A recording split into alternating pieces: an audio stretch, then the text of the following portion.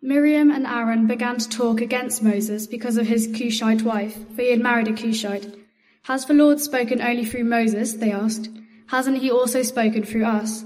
And the Lord heard this. Now Moses was a very humble man, more humble than anyone else on the face of the earth. At once the Lord said to Moses, Aaron and Miriam, "Come out to the tent of meeting, all three of you." So the three of them went out. Then the Lord came down in a pillar of cloud. He stood at the entrance to the tent and summoned Aaron and Miriam. When the two of them stepped forward, he said, "Listen to my words. When there is a prophet among you, I, the Lord, reveal myself to them in visions. I speak to them in dreams. But this is not true of my servant Moses. He is faithful in all my house. With him I speak face to face, clearly and not in riddles. He sees the form of the Lord. Why then were you not afraid to speak against my servant Moses?" The anger of the Lord burned against them, and he left them.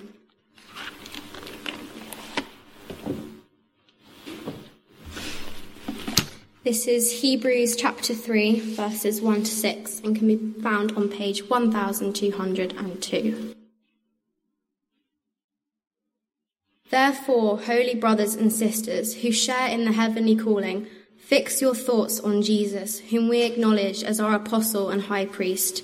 He was faithful to the one who appointed him, just as Moses was faithful in all God's house. Jesus has been found worthy of greater honour than Moses, just as the builder of a house has greater honour than the house itself. For every house is built by someone, but God is the builder of everything. Moses' faith was faithful as a servant in all God's house, bearing witness to what would be spoken by God in the future. But Christ is faithful as the Son over God's house, and we are his house, if indeed we hold firmly to our confidence and the hope in which we glory. Thank you, Abby and Georgie. Please keep that passage in Hebrews open. Hebrews chapter 3, page 1202. So you may remember in the evening services back in January, and a bit of February, I think, we did Hebrews chapters 1 and 2. And then we've been asking big questions for the last few weeks. We're coming back to Hebrews for a little chunk more, starting in chapter 3 this evening. So if you've got that open, I'm going to pray.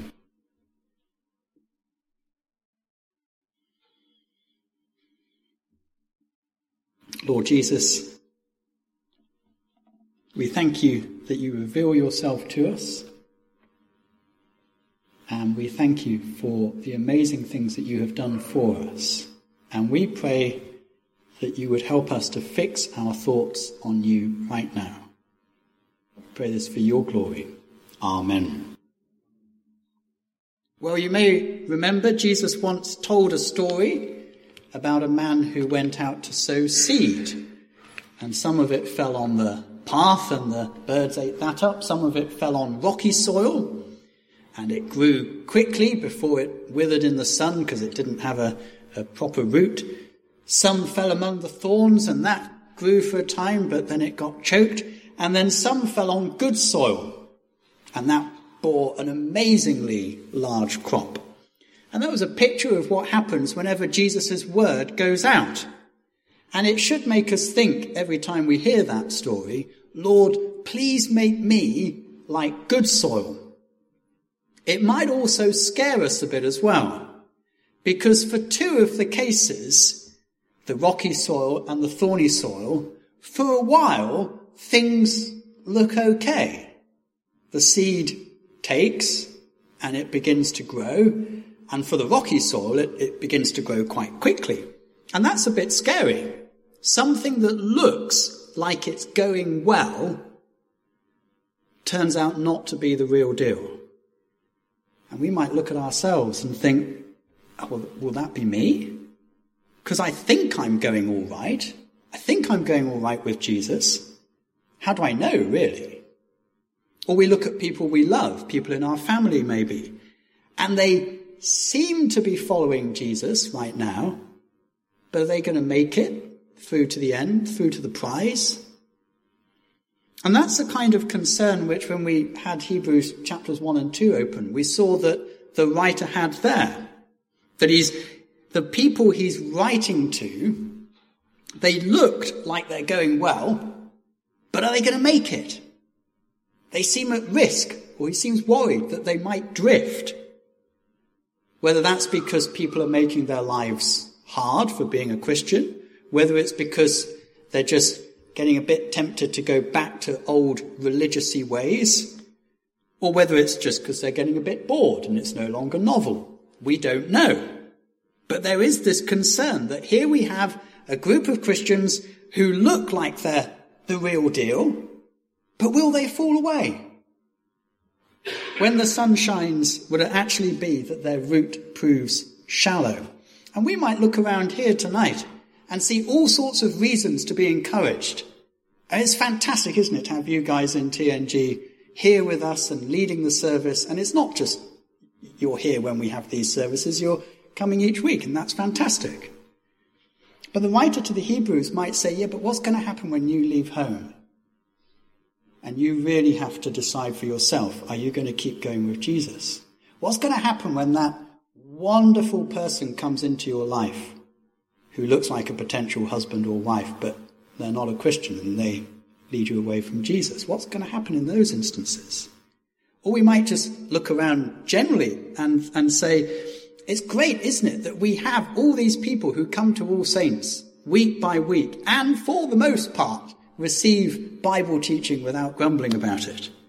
But the writer to the Hebrews might say, yeah, but what's going to happen when they move town? And they'd have to find a church like that again. What's going to happen when life gets hard? What's going to happen when other members of their family who were coming along to church slacken off? What's going to happen when temptation to infidelity comes along? And so on and so on. How do we know we're not, in fact, a gathering of rocky soil hearts? And that actually this is just a comfortable place for us to be. And a numerically above average congregation for this kind of village, with a warmer than average building, with better than average coffee, I would say, as a tea drinker, with people of above average wealth. And it's just a comfortable place to be. And the sun comes out and actually the roots will be shown to be shallow. How do we know that that's not us? Well, we know by how we respond to a passage like the one we've just had read out from Hebrews 3. Because the writer to the Hebrews clearly has all these kind of concerns, but he's not doom and gloom about it. He's more like the coach at the side of the athletics track, shouting out encouragements to remind the athletes to keep doing the basics, to keep putting one foot in front of the other, to keep their eyes on the finishing line. And he's shouting out those encouragements. And the coach, the writer to the Hebrews, he calls out to us tonight, as we're running that race, therefore, holy brothers and sisters who share in the heavenly calling, fix your thoughts on Jesus. Fix your thoughts on Jesus. And those who hear that and think, yes, this is what I need to do. It's basic, but I just need to keep doing this, keep fixing my thoughts on Jesus. They're the ones that show that they are, in fact, good soil. Fix your thoughts on Jesus and keep fixing your thoughts on Jesus. And wherever you head next in life, fix your thoughts on Jesus. And whatever change comes along, fix your thoughts on Jesus. And if you're worried about someone else and how they're going, do whatever you can to encourage them to fix their thoughts on Jesus. It's actually a great point for Trinity Sunday. Do you know it's Trinity Sunday? To fix our thoughts on Jesus. Maybe you think, oh, that's not a great point for Trinity Sunday. You wouldn't have the doctrine of the Trinity if the early church hadn't had their thoughts fixed on Jesus. Jesus comes along and does all that he does, dies, rises, goes back to heaven, the Holy Spirit comes, and the early church spends the next few hundred years saying, okay, what just happened? How do we explain that? How do we talk about it? Because their eyes were fixed on Jesus, and it changed everything. And that's where the doctrine of the Trinity came from. That's an aside. That wasn't even in here. So, one point tonight. You know it already. Fix your thoughts on Jesus. And this is where it's worth saying, and it's obvious, okay? This is so blindingly obvious, you think, why bother saying it? You've got to focus on the real Jesus, which is the Jesus we see here in the Bible, the Jesus the writer to the Hebrews says we acknowledge. And it's obvious to say that, isn't it? So obvious. You've got to focus on the real Jesus, but so easy to go wrong on that. Because if a bunch of people you like, you might like people for varying reasons. You might just like people who look a bit trendy. You might like people who look a bit nerdy and intelligent. Whatever reason you like people, if a bunch of people you like says to you, this is what Jesus is like, you start thinking, so that's what Jesus is like. But he might not be. That might not be the real Jesus. And you go on and you fix your thoughts on that person, but you're fixing your thoughts on fantasy Jesus. You read books about fantasy Jesus and you talk about how much you love him, but it does you no good at all.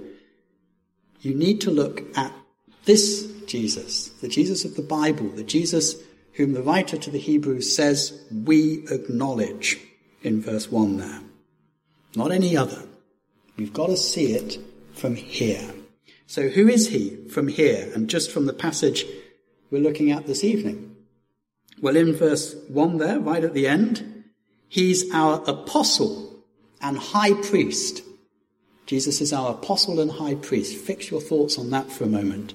That's a great phrase. Let's just unpack it. An apostle is someone who is sent. All right? Someone sent by someone else. Which Jesus was. He was sent from God. He was sent to be the supreme revelation of God. We thought about that in the first verses of Hebrews, the one who shows us who God is. And he was sent to do a job, to rescue us, to bring us back to God. Because if left to ourselves, well, our thoughts don't fix in helpful directions. We fix our thoughts in all sorts of other things and directions that take us away from God, which means taking us away from life. It's like, naturally, we're all just like lemmings, or at least the popular idea of lemmings, and you plonk us down on the ground, and this way leads to life and God, right? And that way leads to the cliff edge of destruction. And no matter where you put us down and what direction we're pointing in, naturally we just all end up somehow managing to go this way. We think, oh, yeah, that's good. It looks good over there. And we head off towards the cliff edge. And you can pick us up. You say, no, don't go that way. Put us back down here again. Point us in the direction again. And we turn around that way. And we think, oh, it's so good over there. Look at that view. Doesn't that look so wonderful? That's where I'm going to flourish. Okay? That's what we're like. Always heading away from God, which is always heading away from life. So we needed Jesus to come to rescue us, as we saw in chapter 2, to be the pioneer of a new humanity that actually goes in the right direction. To be our pioneer and then to lead many sons and daughters to glory. Verse 10 of chapter 2. That's what he was sent to do. He's our apostle. And then he's our high priest. Now, what did the high priest do in the Old Testament? Well, he and all the other priests, they mediated between God and people. He and all the other priests, they would bring sacrifices. Day after day, animals which were killed to acknowledge that if we are to come back to God, a price needs to be paid for what we've done, a penalty. Their lives for our lives, their blood for our blood. And then supremely on the Day of Atonement, once a year, the high priest goes into the most holy place in the temple, where no one else is allowed to go at any other time, taking the blood of a sacrifice to make that reconciliation between God and people. What did he do next after he'd done that? He goes into the most holy place, as it were, into the presence of God, for a bit. What does he do next? He comes back again. He has to come back again because there's going to be more sin of his own as well as for the people. And there's going to need to be more sacrifice. There's going to need to be more blood. What did Jesus do? Our great high priest, after he'd made sacrifice for our sins on the cross and went back into the full presence of God in heaven, what did he do?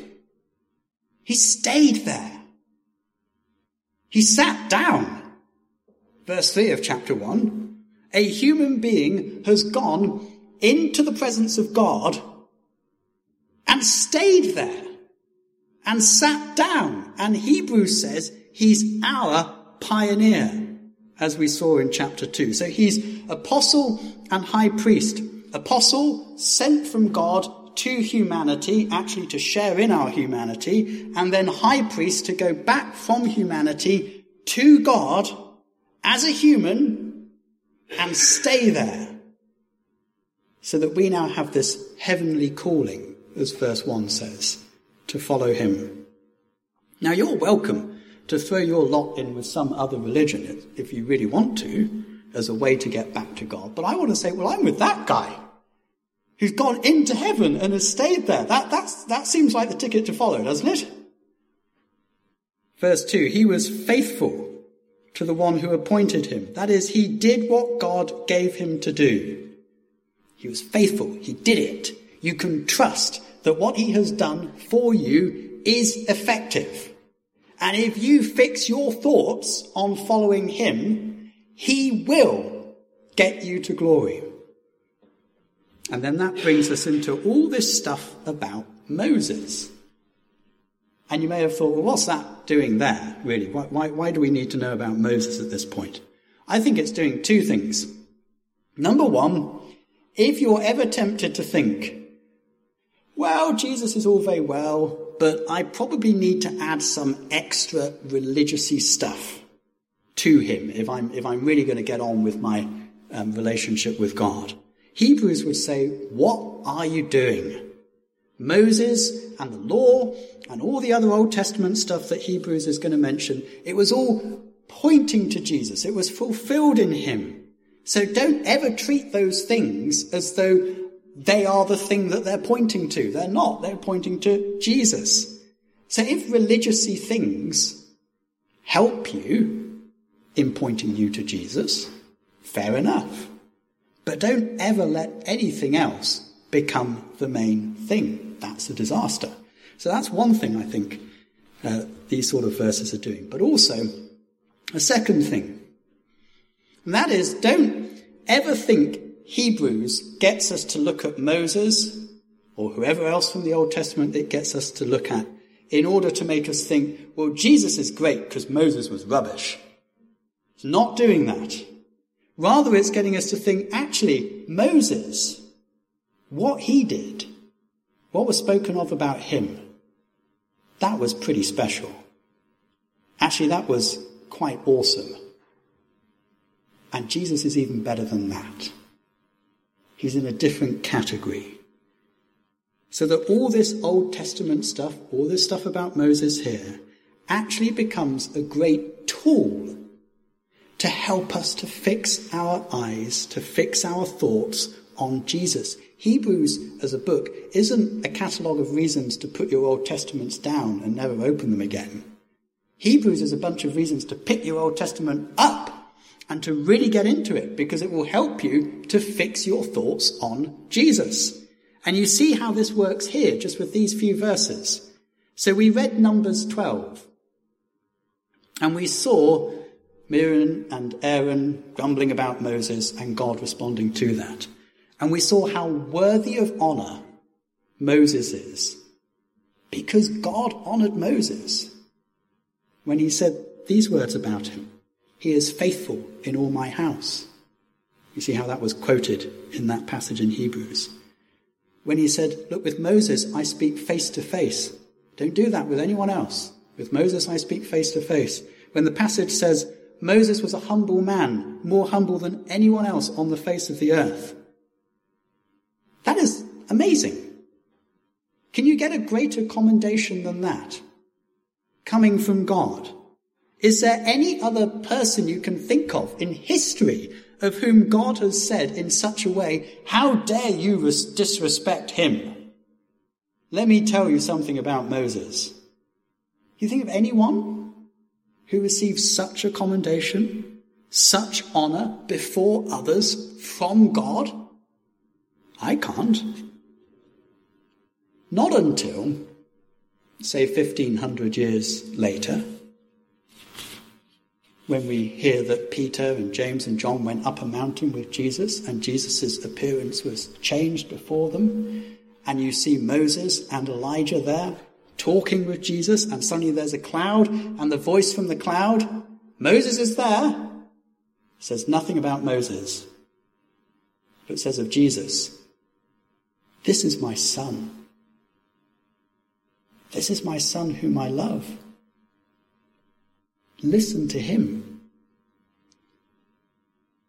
We're meant to go to Numbers 12 and then come to Jesus and say, wow, Moses, that was awesome. But Jesus, this is a different category. This is a different league. And so Hebrews goes on. Jesus was faithful in the task he'd been appointed to, just as Moses was faithful in his. And you start to think, oh, what was that task then? You pause on that for a moment. What was Moses' task? Well, maybe you remember that God appeared to him in a burning bush on a mountain to send him to Egypt, to rescue his people, to bring them back to that mountain to worship God. That's pretty amazing. Jesus' task, apostle and high priest, sent from heaven to come and rescue God's people, to bring them back to heaven. It's a different category, isn't it? Verse 3, you have this house. Keep having that word through this passage. Verse 6 makes it clear the house is God's people. It's us, Christians, collectively together. The house is God's people. Moses, well, he's a part of the house. Of course he is. Jesus is the builder of the house. Verse 5, Moses was faithful as a servant. It's quoting the words from Numbers 12. That is some commendation. Who doesn't want to hear that? Well done, my good and faithful servant. Moses is faithful as a servant. Jesus, he's faithful as the son. Moses is in God's house. Jesus is over God's house. Moses bears witness, it says, to what would be spoken by God in the future. Jesus is what would be spoken by God in the future. See, do you see how just that one small passage from the Old Testament has helped us to fix our thoughts on Jesus and to fuel our love for him? And we'll see it again and again in Hebrews, going back to the Old Testament, and it fills out our vision of Jesus. And our hearts are full of adoration. Do you read your Old Testaments? Do you know your Old Testament? It really helps to fix your thoughts on Jesus and to love him more. So that's who we're fixing our thoughts on Jesus. But I just want to, as we close, pause for a moment to consider fix your thoughts. Okay, we've talked about Jesus. What does it really mean to fix your thoughts as we close? Because you can see, and as we've been going through this, you can see, this is to do with our minds, our brains. It's not about emptying our heads. This is to do with effort. It will involve effort to fix our thoughts on Jesus. So if, take an example, you sit through a sermon, maybe even this sermon, and you think, this just feels like too much hard work to listen. Don't simply blame me or whoever's preaching. All right? I don't think I'm boring, but people who are accustomed to speaking for 25 minutes at a time generally don't think they're boring. If I am, the real question is this. At the start of the sermon, before you even know how interesting it's going to be, are you intent on fixing your thoughts on Jesus? That's the real question. It's going to take effort. Sometimes it will be harder work than other times. Are you intent on fixing your thoughts on Jesus? Because if you are, and the preacher does an honest attempt at opening the Bible and showing you Jesus, well, you can be blessed by even the most dreadfully boring of sermons. Fixing our thoughts implies effort. It involves discipline. Discipline to open our Bibles each day. Discipline to meditate on God's word. You don't often say meditate, perhaps. That doesn't mean emptying your head, meditation. It means taking the time to get something into your head, which maybe that involves you have a Bible passage, you have a verse, take it for a jog or a run or a walk. Something that just gives you the time to get into your head. But that's effort to do that. It's effort to read books that help fix our thoughts on Jesus. It's effort to talk with other people and work things out together and to wrestle with things as you really try to know him better. And fixing our thoughts on Jesus is going to involve church. As a final point, just to highlight again that word that kept coming up in those 6 verses in Hebrews. House. Kept coming up, didn't it? House. House. We are his house. Verse 6. Christians, together, we are the house. It's Jesus' work, building this house. And how vital church family is for keeping your thoughts fixed on Jesus. How vital. I help you and you help me. Because we really are wandering into parched spiritual lands when we stop coming to church. And if anyone ever wonders, well, I'm not sure what I should be really doing in this church. I'm not sure I've got something that I really do. Or even get to a stage of life and you think, I'm not even sure what I'm able to do in this church anymore. How about this? Helping one another fix our thoughts on Jesus. Turning up with a view to who am I going to encourage and spur on today, rather than is it going to be any good for me? Helping one another to fix our thoughts on Jesus. It's sometimes easy to be so focused on good things, like growing the church, that you can forget to be the church in that sense. And helping one another fix our thoughts on Jesus. You just look at verse 6. How helpful church family is to you to help you hold firmly to our confidence and the hope in which we glory. It is much easier to glory in our hope together, isn't it? Than just to try and do it on your own every day. To glory in our hope together. You take one obvious example when we sing, when we meet together, and glory in our hope. How helpful that is to us. Oh, I'm not going to sing this song. I don't like it. I don't know why they picked that one. I don't know it. No! I don't know this song, but I'm going to sing it to encourage my brothers and sisters to fix their thoughts on Jesus and glory in our shared hope, which may be a better country in which that kind of music doesn't exist anymore, or I actually like it. Whatever. But I'm going to help my brothers and sisters glory in our shared hope. That's one example. Many, many others in which church family does this. So where are your thoughts fixed? Where were they fixed as you arrived this evening? Just generally in your life at the moment. Grades, success, end of exams, work, the sin that has hold of you. Where are they fixed? And what are you going to do?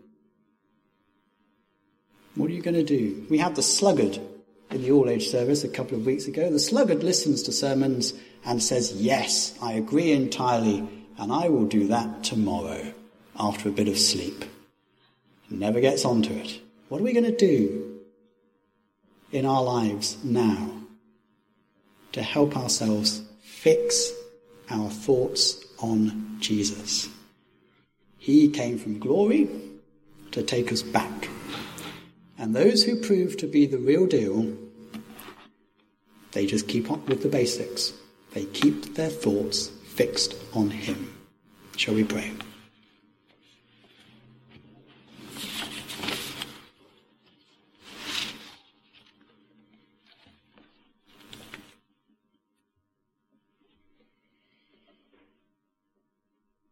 Lord Jesus, you are our apostle, our great high priest. You came to rescue us and to bring many sons and daughters to glory. And that's where we want to be. We want to follow you, and we pray that you would help us to keep our thoughts focused on you. Help us to do that this week. Help us to do it when we are on our own. But help us to, as a church family, really spur one another on. We thank you and we praise you. Amen.